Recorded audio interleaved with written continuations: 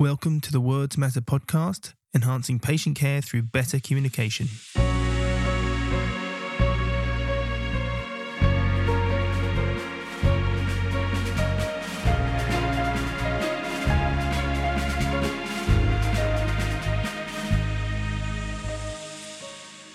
Welcome to another episode of the Words Matter podcast.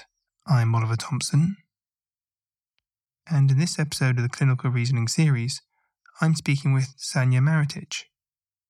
Sanja is an osteopath who works in a non-traditional osteopathic role as a pain clinician in the pain management services in East Lincolnshire in the UK. Sanja has a background in humanities and a passion for the intersection between healthcare and humanities. And with that, she published a qualitative study titled Understanding Patients' Narratives, a qualitative study of osteopathic educators' opinions about using medical humanities in osteopathic education, and that was published in 2021, and I've linked the paper in the show notes. And Sanja also wrote a truly captivating review for the Course Health book, which I've also linked in the show notes. So in this episode we speak about narrative-based practice and the role and function of narratives in the care of people. We speak about structural competency as a framework to appreciate the complex social context and structures which guide people's health, their illness, and recovery. We speak about how hearing our patients' narratives enables us to know and see them, their social structures surrounding their lives and environment. We talk about how narrative analysis can be used to think critically about our practice and the narratives which surround our clinical realities.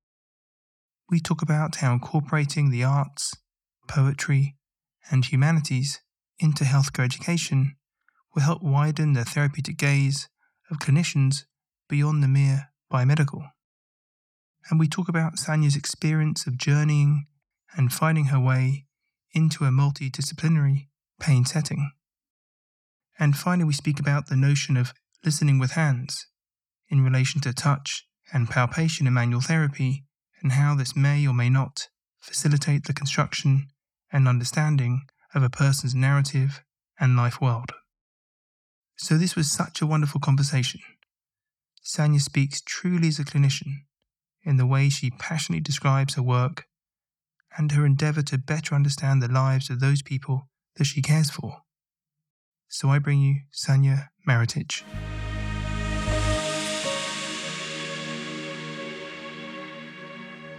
Sanja, welcome to the podcast. Thank you for having me.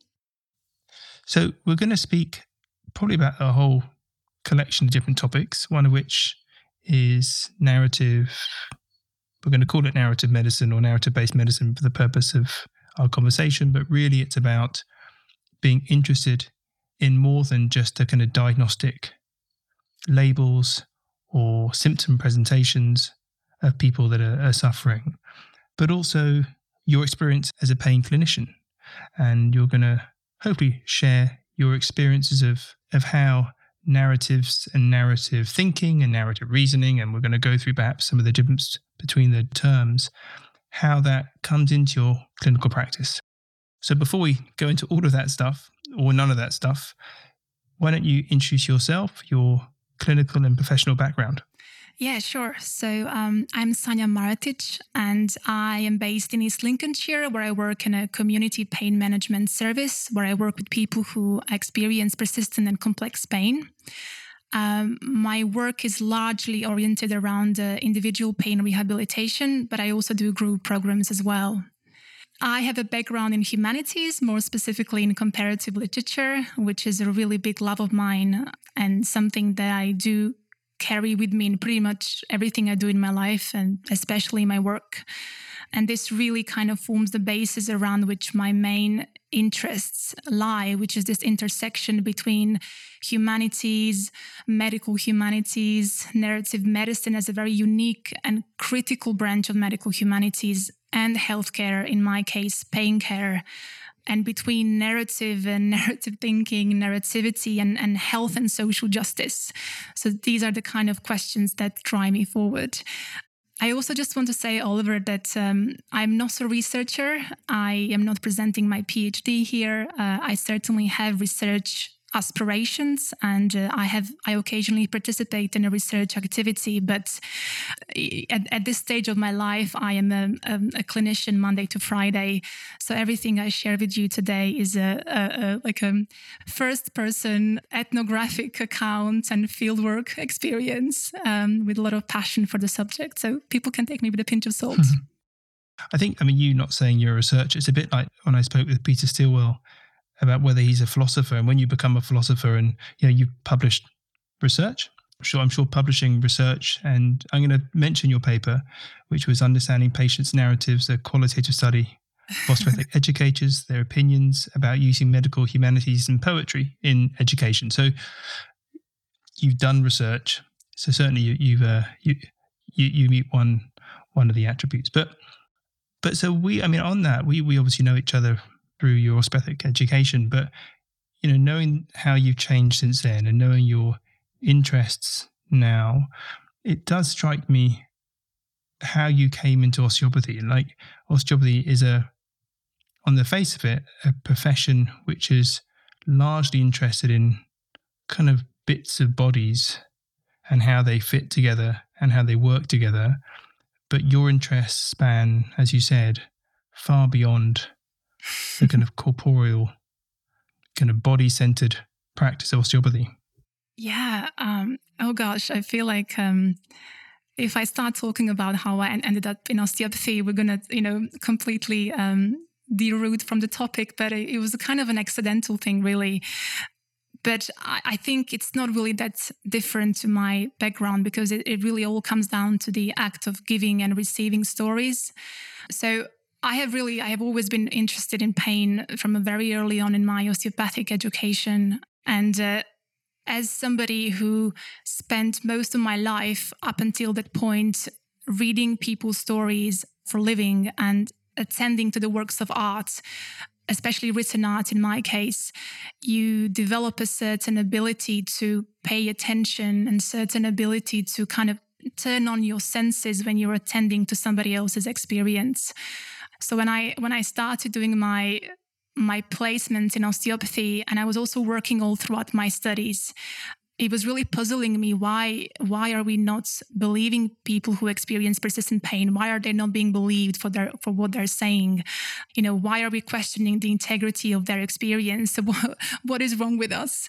So it really was this element of kind of social injustice that was really speaking to me. So when I finished my osteopathic education, I was kind of a little bit on a mission to find myself a way into the pain service. But how I went from humanities into osteopathy, that was there were a lot of personal aspects to that story. When I moved countries, I'm originally from Croatia, and every time somebody asks me this, I don't really have a logical answer, because it just happened. It was kind of like intuitive thing. I remember thinking between physiotherapy, osteopathy, but physiotherapy was a little bit more difficult to get into, with my Croatian education. And I'm not really like the most patient person. So I went into osteopathy and kind of found my place in osteopathy and wider. So let's launch into narratives and narrative thinking and narrative medicine. And let's think, where's a good place to start? I suppose firstly, the word narrative is so I want to say overused or well used. It's pretty much gotten to the point now where it's used to convey any effort by clinicians to kind of move beyond listening to patients just reciting their physical symptoms. So I just, I'm not saying it's cliched, but it's a bit like lived experience. It's a term which seemed to speak to so many, but now just seems to be used to explain things which don't necessarily represent its true meaning or its original meaning. Is that fair? If you stick narrative in any piece of writing around clinical care, the thought is it just lifts the piece beyond just kind of biomedicalism. Yeah, no, I think you're right. I think we definitely have developed a shared vocabulary. You can see that on Twitter. We all talk about narratives and listening to patient narratives, and it's a really big question. What is a narrative? Because it also depends who are you talking to.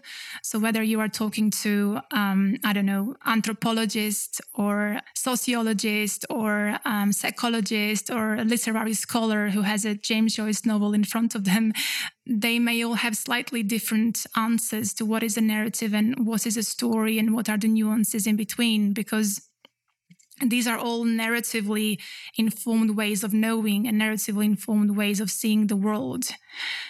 I have a particular bias in terms of how I perceive narratives because I'm not trained in social sciences, but my background is in humanities, and my humanities education in my home country was very socially grounded. So I grew up reading Croatian literature, Latina literature, and the history of their literature is a history of fight for human rights. So my view of narrative is very, very socially grounded. And I also have done a couple of courses with in narrative medicine. And for people who don't know, narrative medicine is a interdisciplinary field that is combining the world of humanities and world of healthcare. And it was pioneered by Dr. Rita Sharon in Columbia Medical School in America, I think in 2000. So a lot of my values are aligned with their practices and principles. So what is a narrative? I think generally speaking, narratives are some kind of social construct that have something to do with meaning, that are always situated in a particular historical moment in time and space. So we can talk about narratives on a more personal level and on a more societal level. And I'm going to use the term stories and narratives interchangeably here just to keep things simple. So on a more personal level, narratives are how one person sees themselves in the world and how they interpret, make meaning, ascribe values to things that happen to them in their life. So these are not like a factual truths about the world, but they kind of are the truth because they become the organizing principle by which that person or a community or a whole society ends up living their life. So, I'm here now telling you my narrative about the narrative. And this is certainly not some kind of truth about the world or how to be in a clinical practice. But this story is my truth because it fully informs how I live my life, how I do my clinical practice, how I work with patients, how I do relationships in my life. So it makes me into who I am.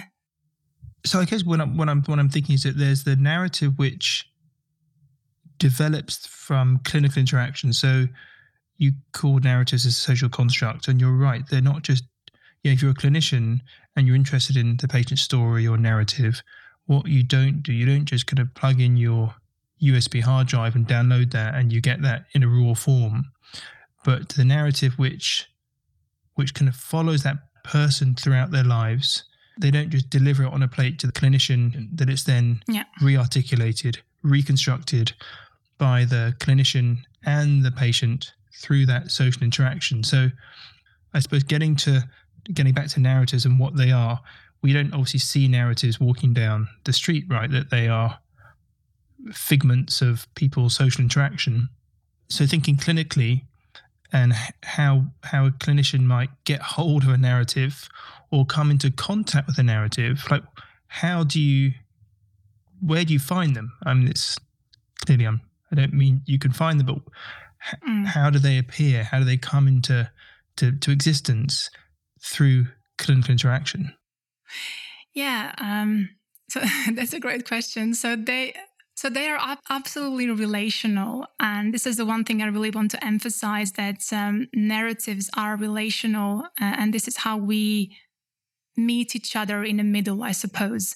You and me are now constructing some kind of narrative, and I'm telling you my story, my narrative. But you came to this podcast with a story, with a narrative. Yeah. But it's now and you potentially becoming something else as we even talk about it. Or at least it's presented as something else. If you Sorry. So this is a key. I think it's listening, and I really want to I really want to touch on that. But it's about I'm now telling you my story, yes, and you can't fully understand my story just by looking into me. Like, you would also have to understand my background, my education, my cultural background, my parents, my upbringing. And this is really, really important to emphasize, because I think here in the global north, we have a very individualistic way of thinking and framing things. And when it comes to narrative thinking, it really is intrapersonal as well as intrapersonal, and also systemic and structural. And I think this is the bit we're sometimes missing. We can also talk about narratives on a societal level, narratives within which our lives are embedded, your life and my life. If we look at the news right now, if we look at everything that's going on in the world, we can all recognize that we're all living within this almost like a racial capitalism narrative. We are all living, our lives are embedded within it, and we enact this narrative by the use of language. As your podcast says, words do matter, but also by the absence of language, also by the symbols and rituals and bodies, because these are all narrative tools in a way. So what I'm trying to say is that social conditions of our lives, such as capitalism and, misogyny, sexism, racism, they all manifest themselves narratively. You can, I have a background in literature. So when I approach a book, when I read a book, I ask myself certain questions such as, who tells a story? Who is the I who tells a story? And who is a story being told to? Who is portrayed as a hero and who is portrayed as a villain? Who's looking and who's being looked at? And these questions, you see, are not just questions of literary imagination. These are the questions of our realities. You can approach, you can do this narrative analysis in your clinical practice. You can sit on a train tomorrow and do this analysis. We can look at the, more into news and look at something like herd immunity. That is a narrative, a really dangerous one, because we can ask ourselves, who does that narrative privilege? And who does that narrative silence? What about people who are structurally vulnerable? Under which gaze that narrative has been constructed? Are we talking about elitist gaze, bourgeois gaze, cisgender gaze, white gaze? So who makes the rules and who are the rules being made for? We can go on and on and on about this. I think what you're saying there is that kind of the narratives, like they're not value free, right? That these values, they come from somewhere, or they're from a certain position. You, as you said, who do they exclude? Well, they exclude the people who probably aren't setting the narrative, right? So they are, or at least aren't involved in the construction of the narrative. So they are invariably biased. I mean, they are, by their very nature, they're adopting a certain position and favoring that position or favoring that lens over any other lens. Yeah, they are absolutely ever present. And I think, understanding, I suppose approaching the world narratively, I think it matters because we work with people and we don't work with tissues. And those people have their internal narratives and the way they make sense of the world and of themselves. And also, we are all part of the wider narratives. We're not living in a biological vacuums or a psychological vacuums. And understanding that relationship between the individuals and the environment on a individual, community, society, neighborhood, city level, I think it's really important. So thinking about the function of narratives, at least on a clinical level, and we just got to kind of, I want to ground this in just people in practice every day, trying to help other people in a professional clinical sense. The function and value there is that the narratives capture or portray more than, as you said, just the state of the tissues or the symptomatology of the person. They give us something more. They give us something richer. Yeah, I think, absolutely. I think they are. So to me, first of all, I don't even like the word reasoning, because to me, narrative thinking is not just about some intellectual approach to clinical practice. I also think this transcends clinical practice. Because as human beings, we're not just people, creatures of intellect. We're not just rational human beings. We are also creatures of emotion, affects, spirits, whatever that means to different people. And to me, this approach is acknowledging all of that, and it's more like an embodied practice, really. And when I'm stepping into that situation, I'm bringing myself also as a human being into that with my own narrative. To answer the second part of your question, yes, people have their own life worlds, in a more phenomenological, I suppose, sense, and it's they relate to that life world in an ideological, phenomenological, emotional sense, political sense, and this is where their life lies, and it makes sense to me that we attend to that. Now, this all really comes, when it comes to the doing bits, how do we do these things that sound so clever? I think it really comes down to listening. And when I say listening, this doesn't just mean being nice to people or being quiet. It really means equipping our frames of listening with tools so we are better able to hear stories of people who perhaps don't look like us, who perhaps don't talk like us, don't think like us, don't experience the world, and don't experience their bodies like us. So to me, this really comes down to that listening, which I can talk a lot about. But maybe before we get to that, I just want to situate that, I suppose, in the current discourse, which is less current now, but things like the biopsychosocial model, being attuned to factors beyond kind of biomedical or physical. And I suppose, narratives offer a way, because people will say, well, there are other ways to apprehend these things. There are other kind of theoretical frameworks that we've spoken about on the podcast, which provide some kind of landscape, but where to see these social factors, for example, which seem to be determinant on health or recovery or suffering. So I suppose what I'm trying to get at is, as a vehicle to kind of deliver these to the clinician's gaze, and they can then begin to intervene, is too one-sided, but work with them or work with the patient. That's a function of the narrative. That if within that narrative there's stuff around bereavement and divorce, and these are social, some would say these are social factors which determine how people will respond to treatments or recover from certain ailments. So is there some kind of slick connection we can make between kind of biopsychosocial practice and narrative practice too? Is there some kind of linkage there?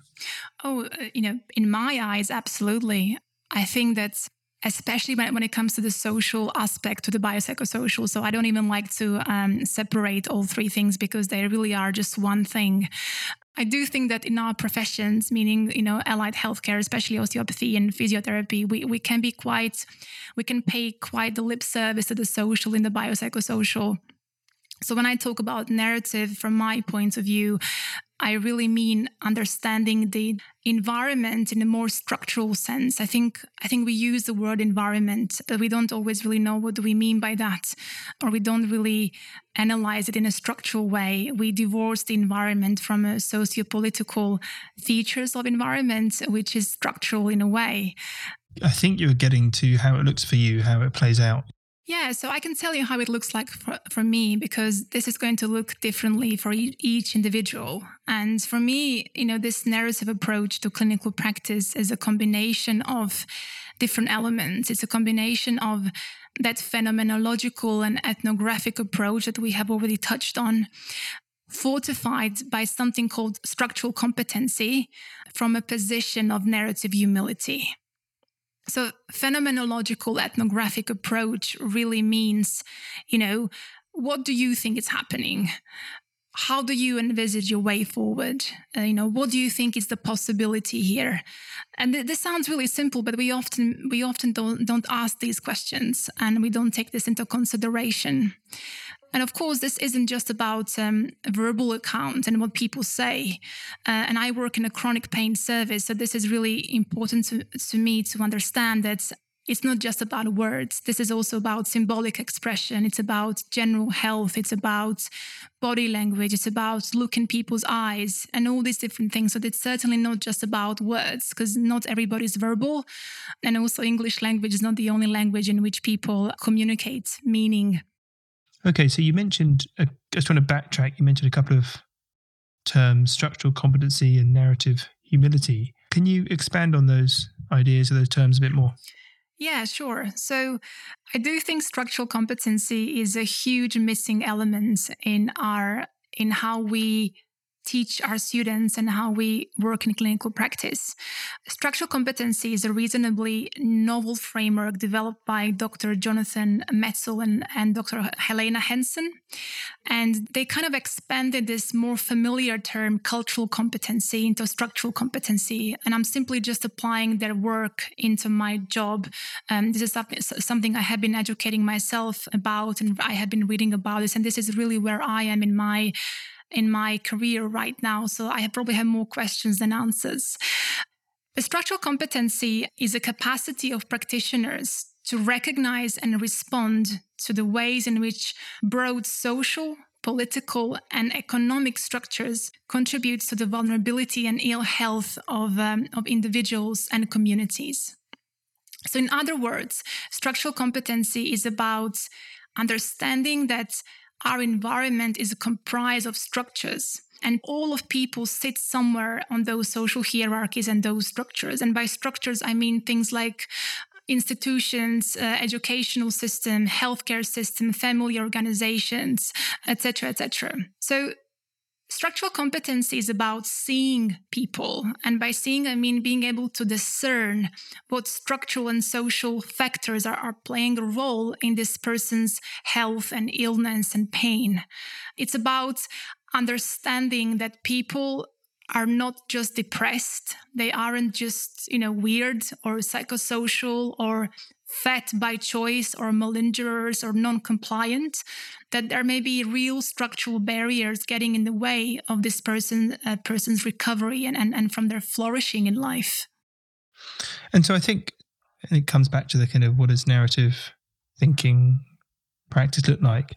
But an example might be there is that structural competency would both enable you to be sensitive to listen out for these things, for example, when they pop up in conversation with patients. Because if you don't know it exists, you don't know what you're listening out for. But moreover, I suppose a question would be, would you deliberately explore these? So you know them in your head. You know that there are these structures which people are born into and which can determine whether or not people get well, get sick, are poor. So you can either both kind of use structural competency as a lens to begin to kind of digest some of that information coming from the patient, but you might use it as a framework to guide some of your inquiry or case history taking or questions towards the patient. Is that fair? Yeah, so it is really about paying attention on people's language, on people's level of health literacy. I think the problem is we're not used to asking people these questions. We're not taught in our education to ask about food supply or housing issues, or we're not taught to ask about transportation issues. But these things do come up in people's stories. So it's about recognizing what's potentially getting in the way before we say, oh yes, go home and do exercises. They may not have access to the gym, or just go home and go and have organic food. They may not have access to organic food. They may not have access to any healthy foods. So it's about recognizing, again, what's getting in the way. And as healthcare professionals, we have a range of interventions, let's call them, at our disposal. And really engaging with someone's narrative, creating with them, kind of relishing the structures which surround that narrative and those which produce it, just gives you a better idea about what treatments to offer patients. I mean, if we just bring it back, like, you just know the patient better and therefore can make some judgment about, well, I've got this incredible kind of purchase now on this person's life and their life story, their narrative. I think this treatment will work. And you go to the guidelines and you pull out whatever, manual therapy or CBT, or I'm being slightly facetious, but because obviously the act of engaging in the narrative and listening is going to have its own contextual and relational effects, like any good talking therapy would, any good, exchange of views and listening. But I suppose I'm coming back to your role as a pain clinician. Does that just give you some insight into which sorts of treatments might be suitable for this particular person? Yeah, I mean, absolutely. I think when I work with people, especially within my role and in the context in which I work, it really all comes down to listening. It comes down to understanding how life is for people day by day. Then whatever we end up doing, whatever we end up creating, constructing, has that contextual relevance, and it's sensitive to that person's, to that individual's context. I'm just reflecting the Cause Health guys and girls. They would say through that sharing of stories, you can begin to get some sense of the dispositions which might have led to that person becoming unwell, and then you can make some judgment about treatment. So I'm just trying to see the function beyond understanding that person for the sake of understanding that person. What other functions does it serve? It really is about, it's about being aware, and it's about understanding that, okay, so listening to me is about two things, and why, and this is why I think this truly matters. And it really isn't about interventioning people. It isn't about being just nice to people or being just kind and being quiet. It's about equipping our frames of listening with tools so we can better understand stories of those who don't look like us, who don't speak like us, don't think like us, don't experience the world like us. And B, listening is about transformative action, and I will come back to this. Now, we can, as clinicians, as people, we can only live the life we are living. And we often tend to see the world through our tiny little gaze that is often informed by medical textbooks in which, nobody has a disability, everybody is white, everybody is cisgendered, everybody's thin. But in reality, this doesn't look like this. We are working with people from different backgrounds, different cultures, different languages, different experiences. So we have to be able to honor and encounter this otherness. To me, this is really, the deep bone of our work. And I don't think we are always very good in appreciating the role of difference in this life, that we are not really all the same. We are not all in the same boat. If I'm working with somebody who has intellectual disabilities, learning disabilities, I have the shared humanity with that person. I have the shared needs, but with a differential kind of expression to it. I don't need the same care package as that person because I don't have learning disabilities. And I have to be able to acknowledge and recognize that if I'm working with somebody who has fibromyalgia or any other invisible disabilities, I have to understand that the way I, as somebody who doesn't have that, to go on about negotiating public spaces in society may look very different to how that person does that. So this is really why listening matters. So we can honor, appreciate, and recognize this, so we don't end up applying our own biases, our own ways of what's normal and how things should be onto other people.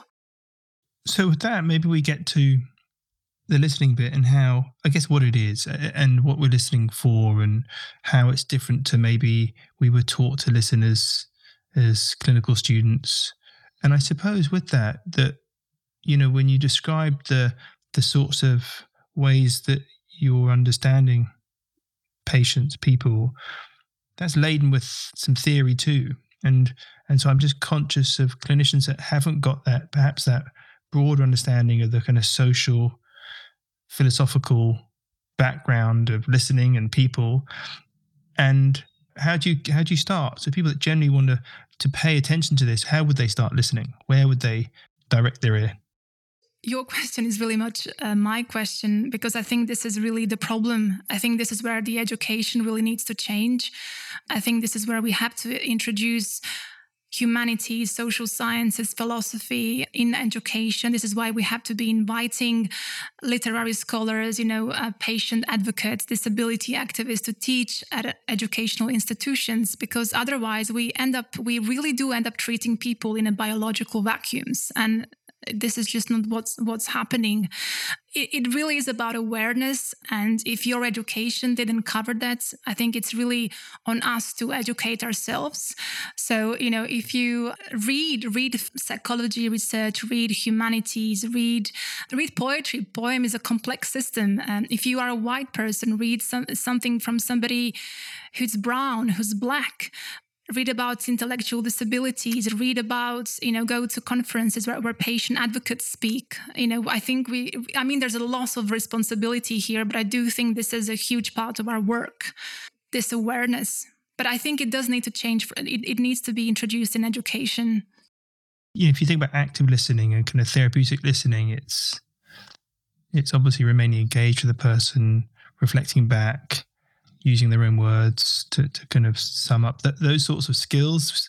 But what you're talking about is quite different, or at least the setting's quite different. I'm sure you use them, those methods, but I suppose a theoretical kind of container by which you're using those skills are quite different. As you said, engaging in humanities, poetry, a whole range of other knowledge types to incorporate those skills. Yeah, I don't really have any. I think this is where, when we talk about listening, we often talk about it from a very interventional point of view.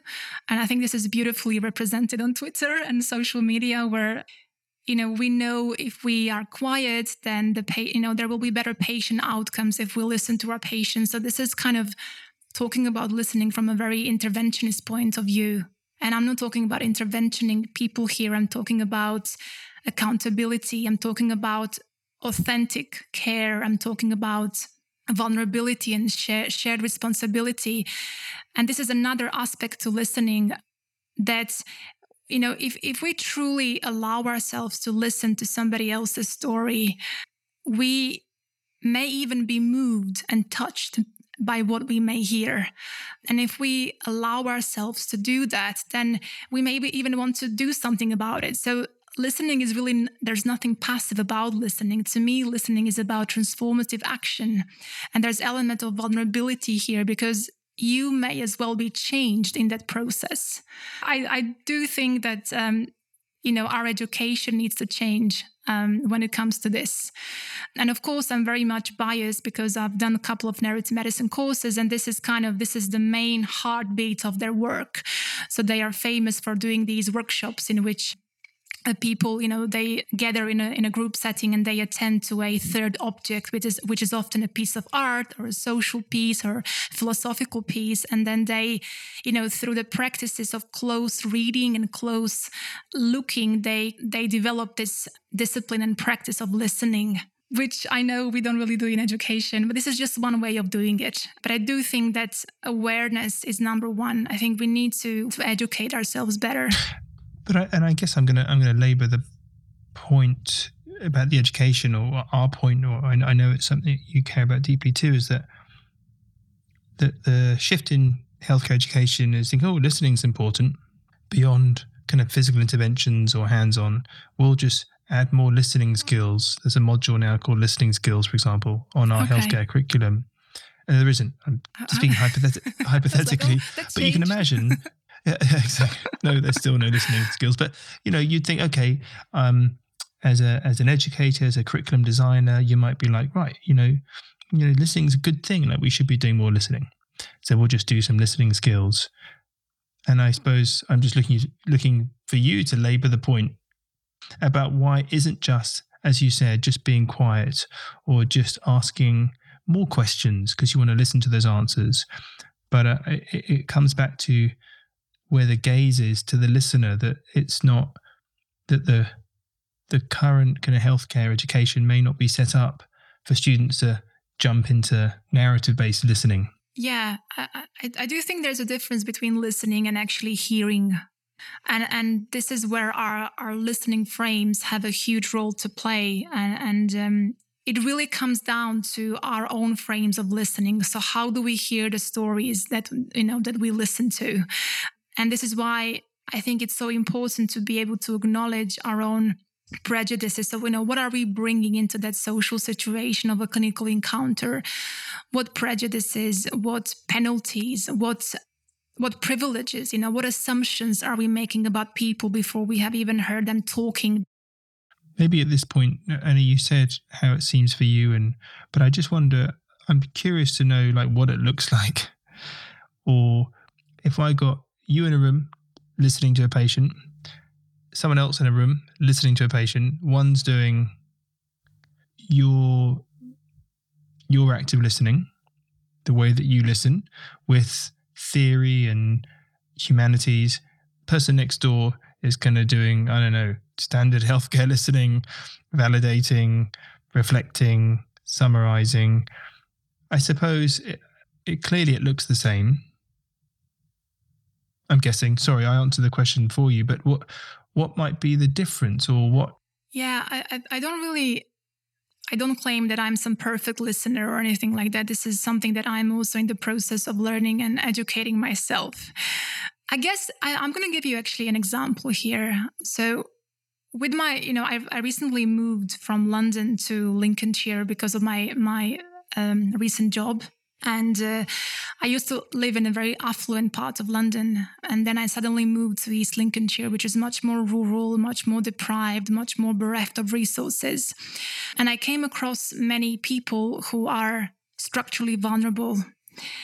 And by structural vulnerability, I mean people who may be vulnerable and may be subject to ill health simply by the virtue of their position in society. So in my work, I came across people who are structurally vulnerable in terms of the poor health literacy, in terms of the immigrant statuses, in terms of poverty. So when I came into that social setting, I needed to understand my patient demographic if I want to do any meaningful work. And I had to ask myself certain questions, such as, what does pain management mean in this context? What does acceptance and commitment therapy mean in this context? What does the phrase flourishing alongside pain mean in this part of the country where flourishing is somewhat less possible because some people live beneath the basic level of human dignity?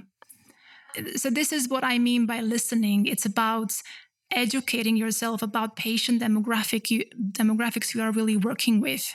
I mean, I could tell you stories about this, the populations I'm working with. I feel very privileged of being able to work with these people and understand them closely.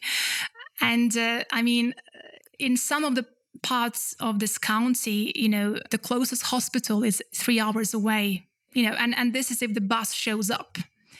Now, this is a social determinant of health for that person. And if I don't really understand this, if I don't see this, I think I'm a little bit in denial as a clinician, and I may be even part of the problem by telling this person what I think they should be doing. I could go on and on about this. There's a place here where there is no bookshop in the town, and you may think that's a very trivial example, but people who I work with there, they enjoy reading. So not only there are no economic resources in the area, but also there are no symbolic and emotional resources that drive the community forward. And I, as a clinician who goes into this social field and works with these patients, I need to understand this. I do think that if we are separating people's beliefs, so-called beliefs and behaviors and attitudes and bodies from their context, I don't think we can say we are practicing collaborative medicine. I don't think we can say we are practicing person-centered care. So this is why I think what I conceptualize as listening, as good listening, being able to really see the whole picture. We may not be able to change the world for that person, but we may be able not to add into the problem. And invariably, by listening so intently and purposefully, it's listening, but also you'll be asking questions which will be informed by the preceding listening.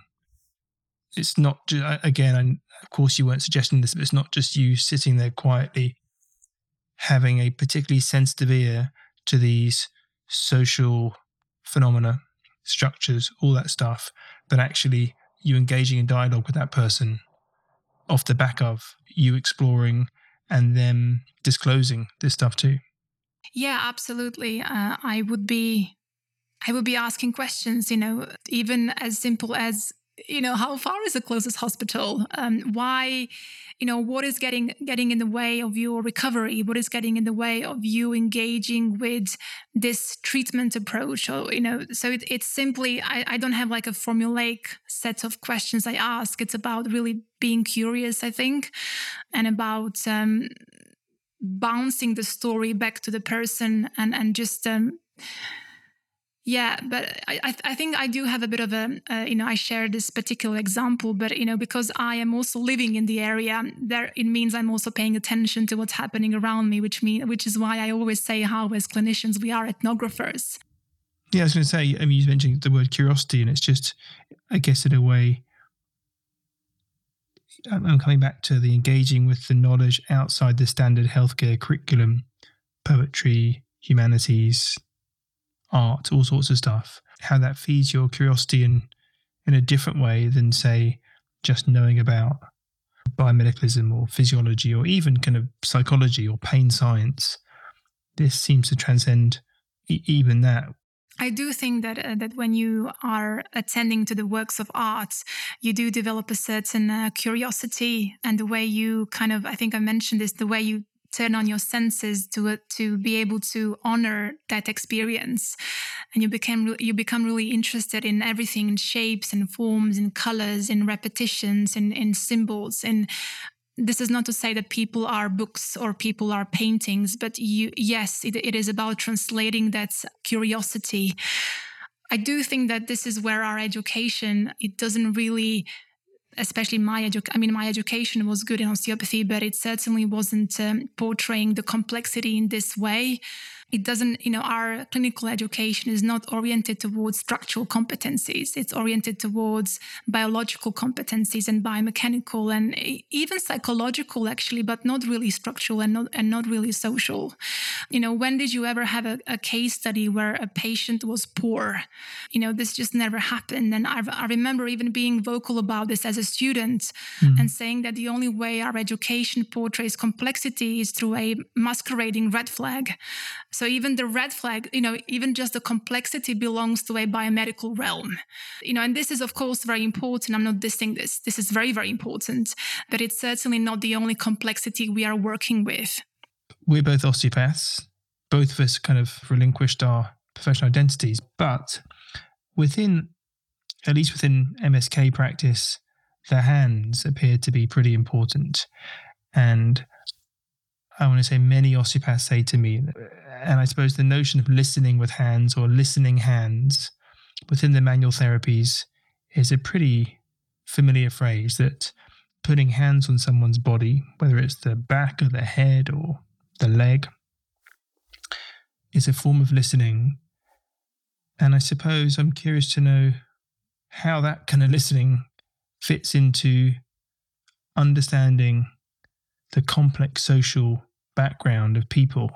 And really, if there's any way that if there's any other way to truly understand those complex social backgrounds, other than actually listening with our listening organs, ears, and having a dialogue with someone.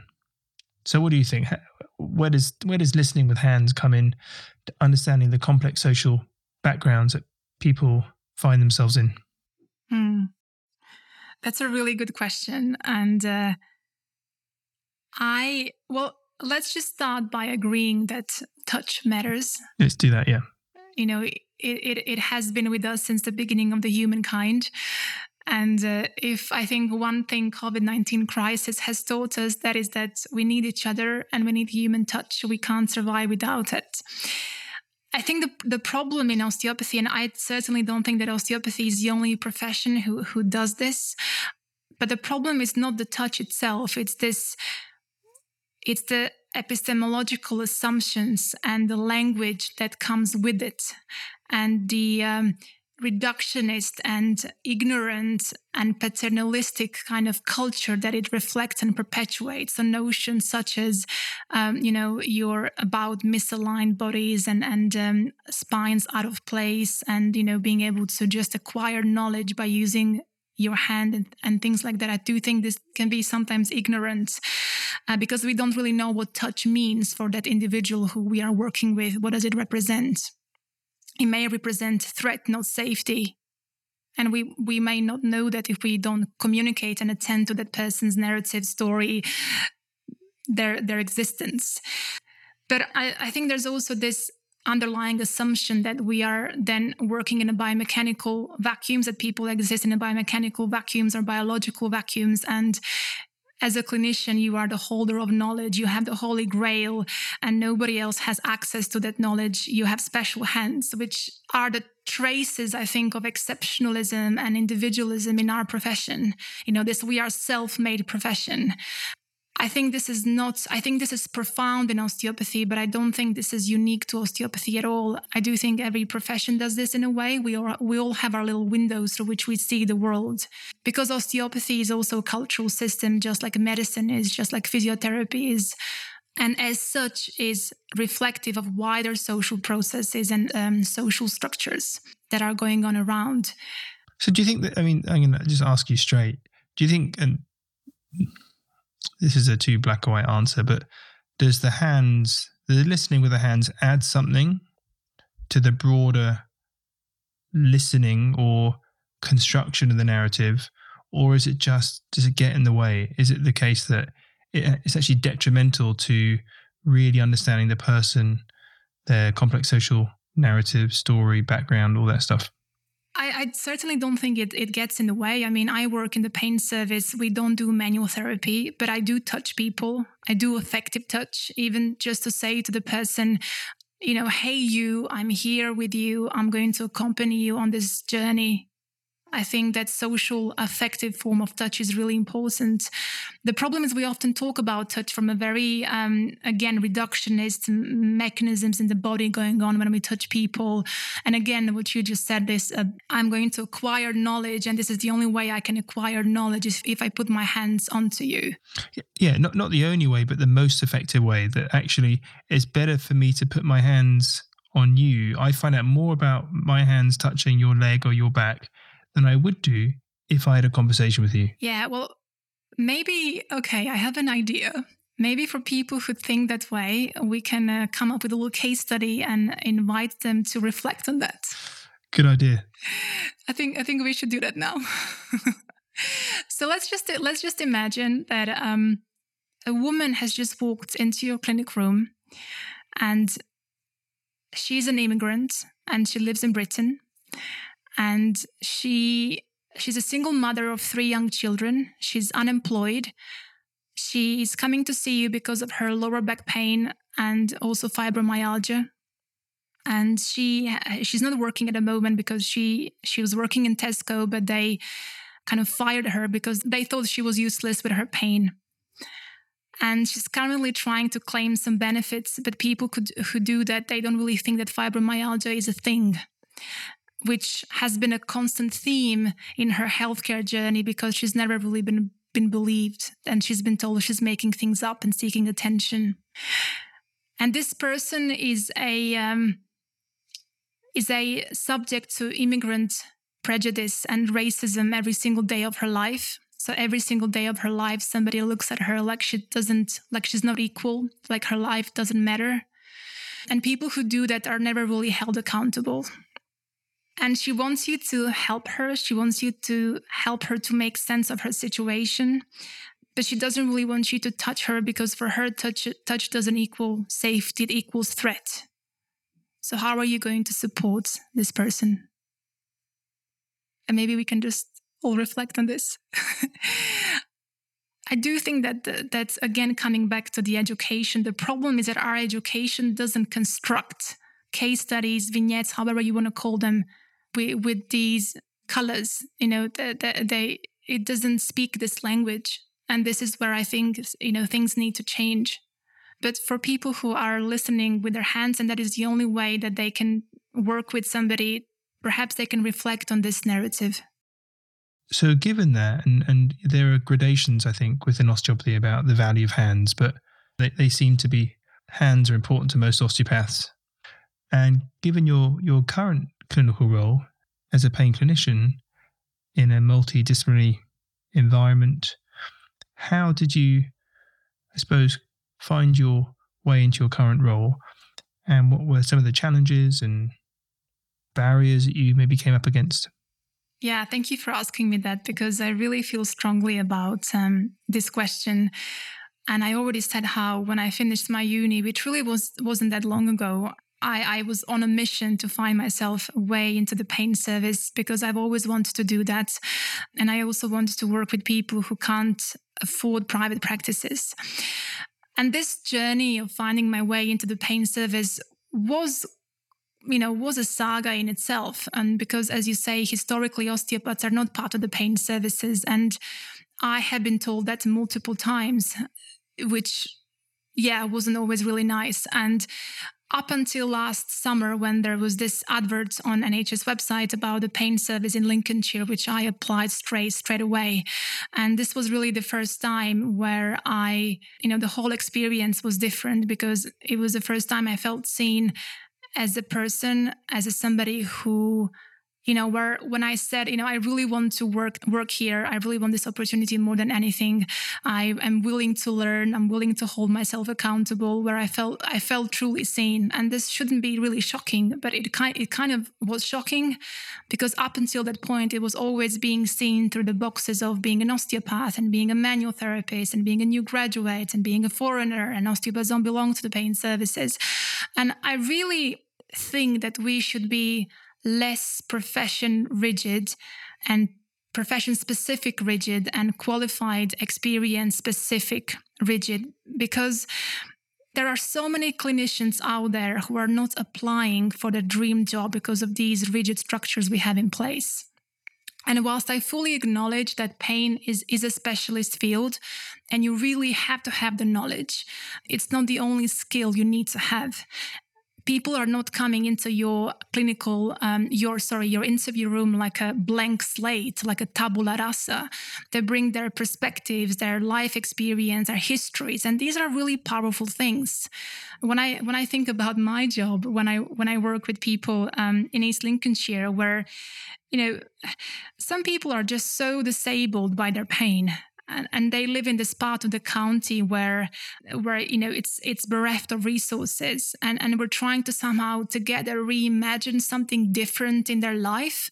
I go back to my literary imagination days. I go back to my life experience of moving countries as a great example of life adaptation. And I'm not saying this to make myself sound special. I'm saying because I think there are so many clinicians out there, really good clinicians, osteopaths, non-osteopaths, MSK therapists, rehabilitation therapists who are not applying for the dream job because of this. And I really hope that we can start reimagining how we go on about employing people. Sanja, thank you so much. Thank you for having me. It's good to be here.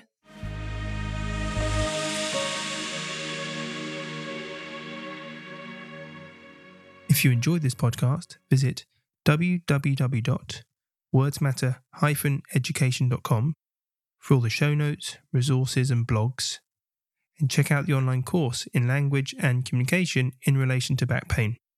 And I'll see you next time.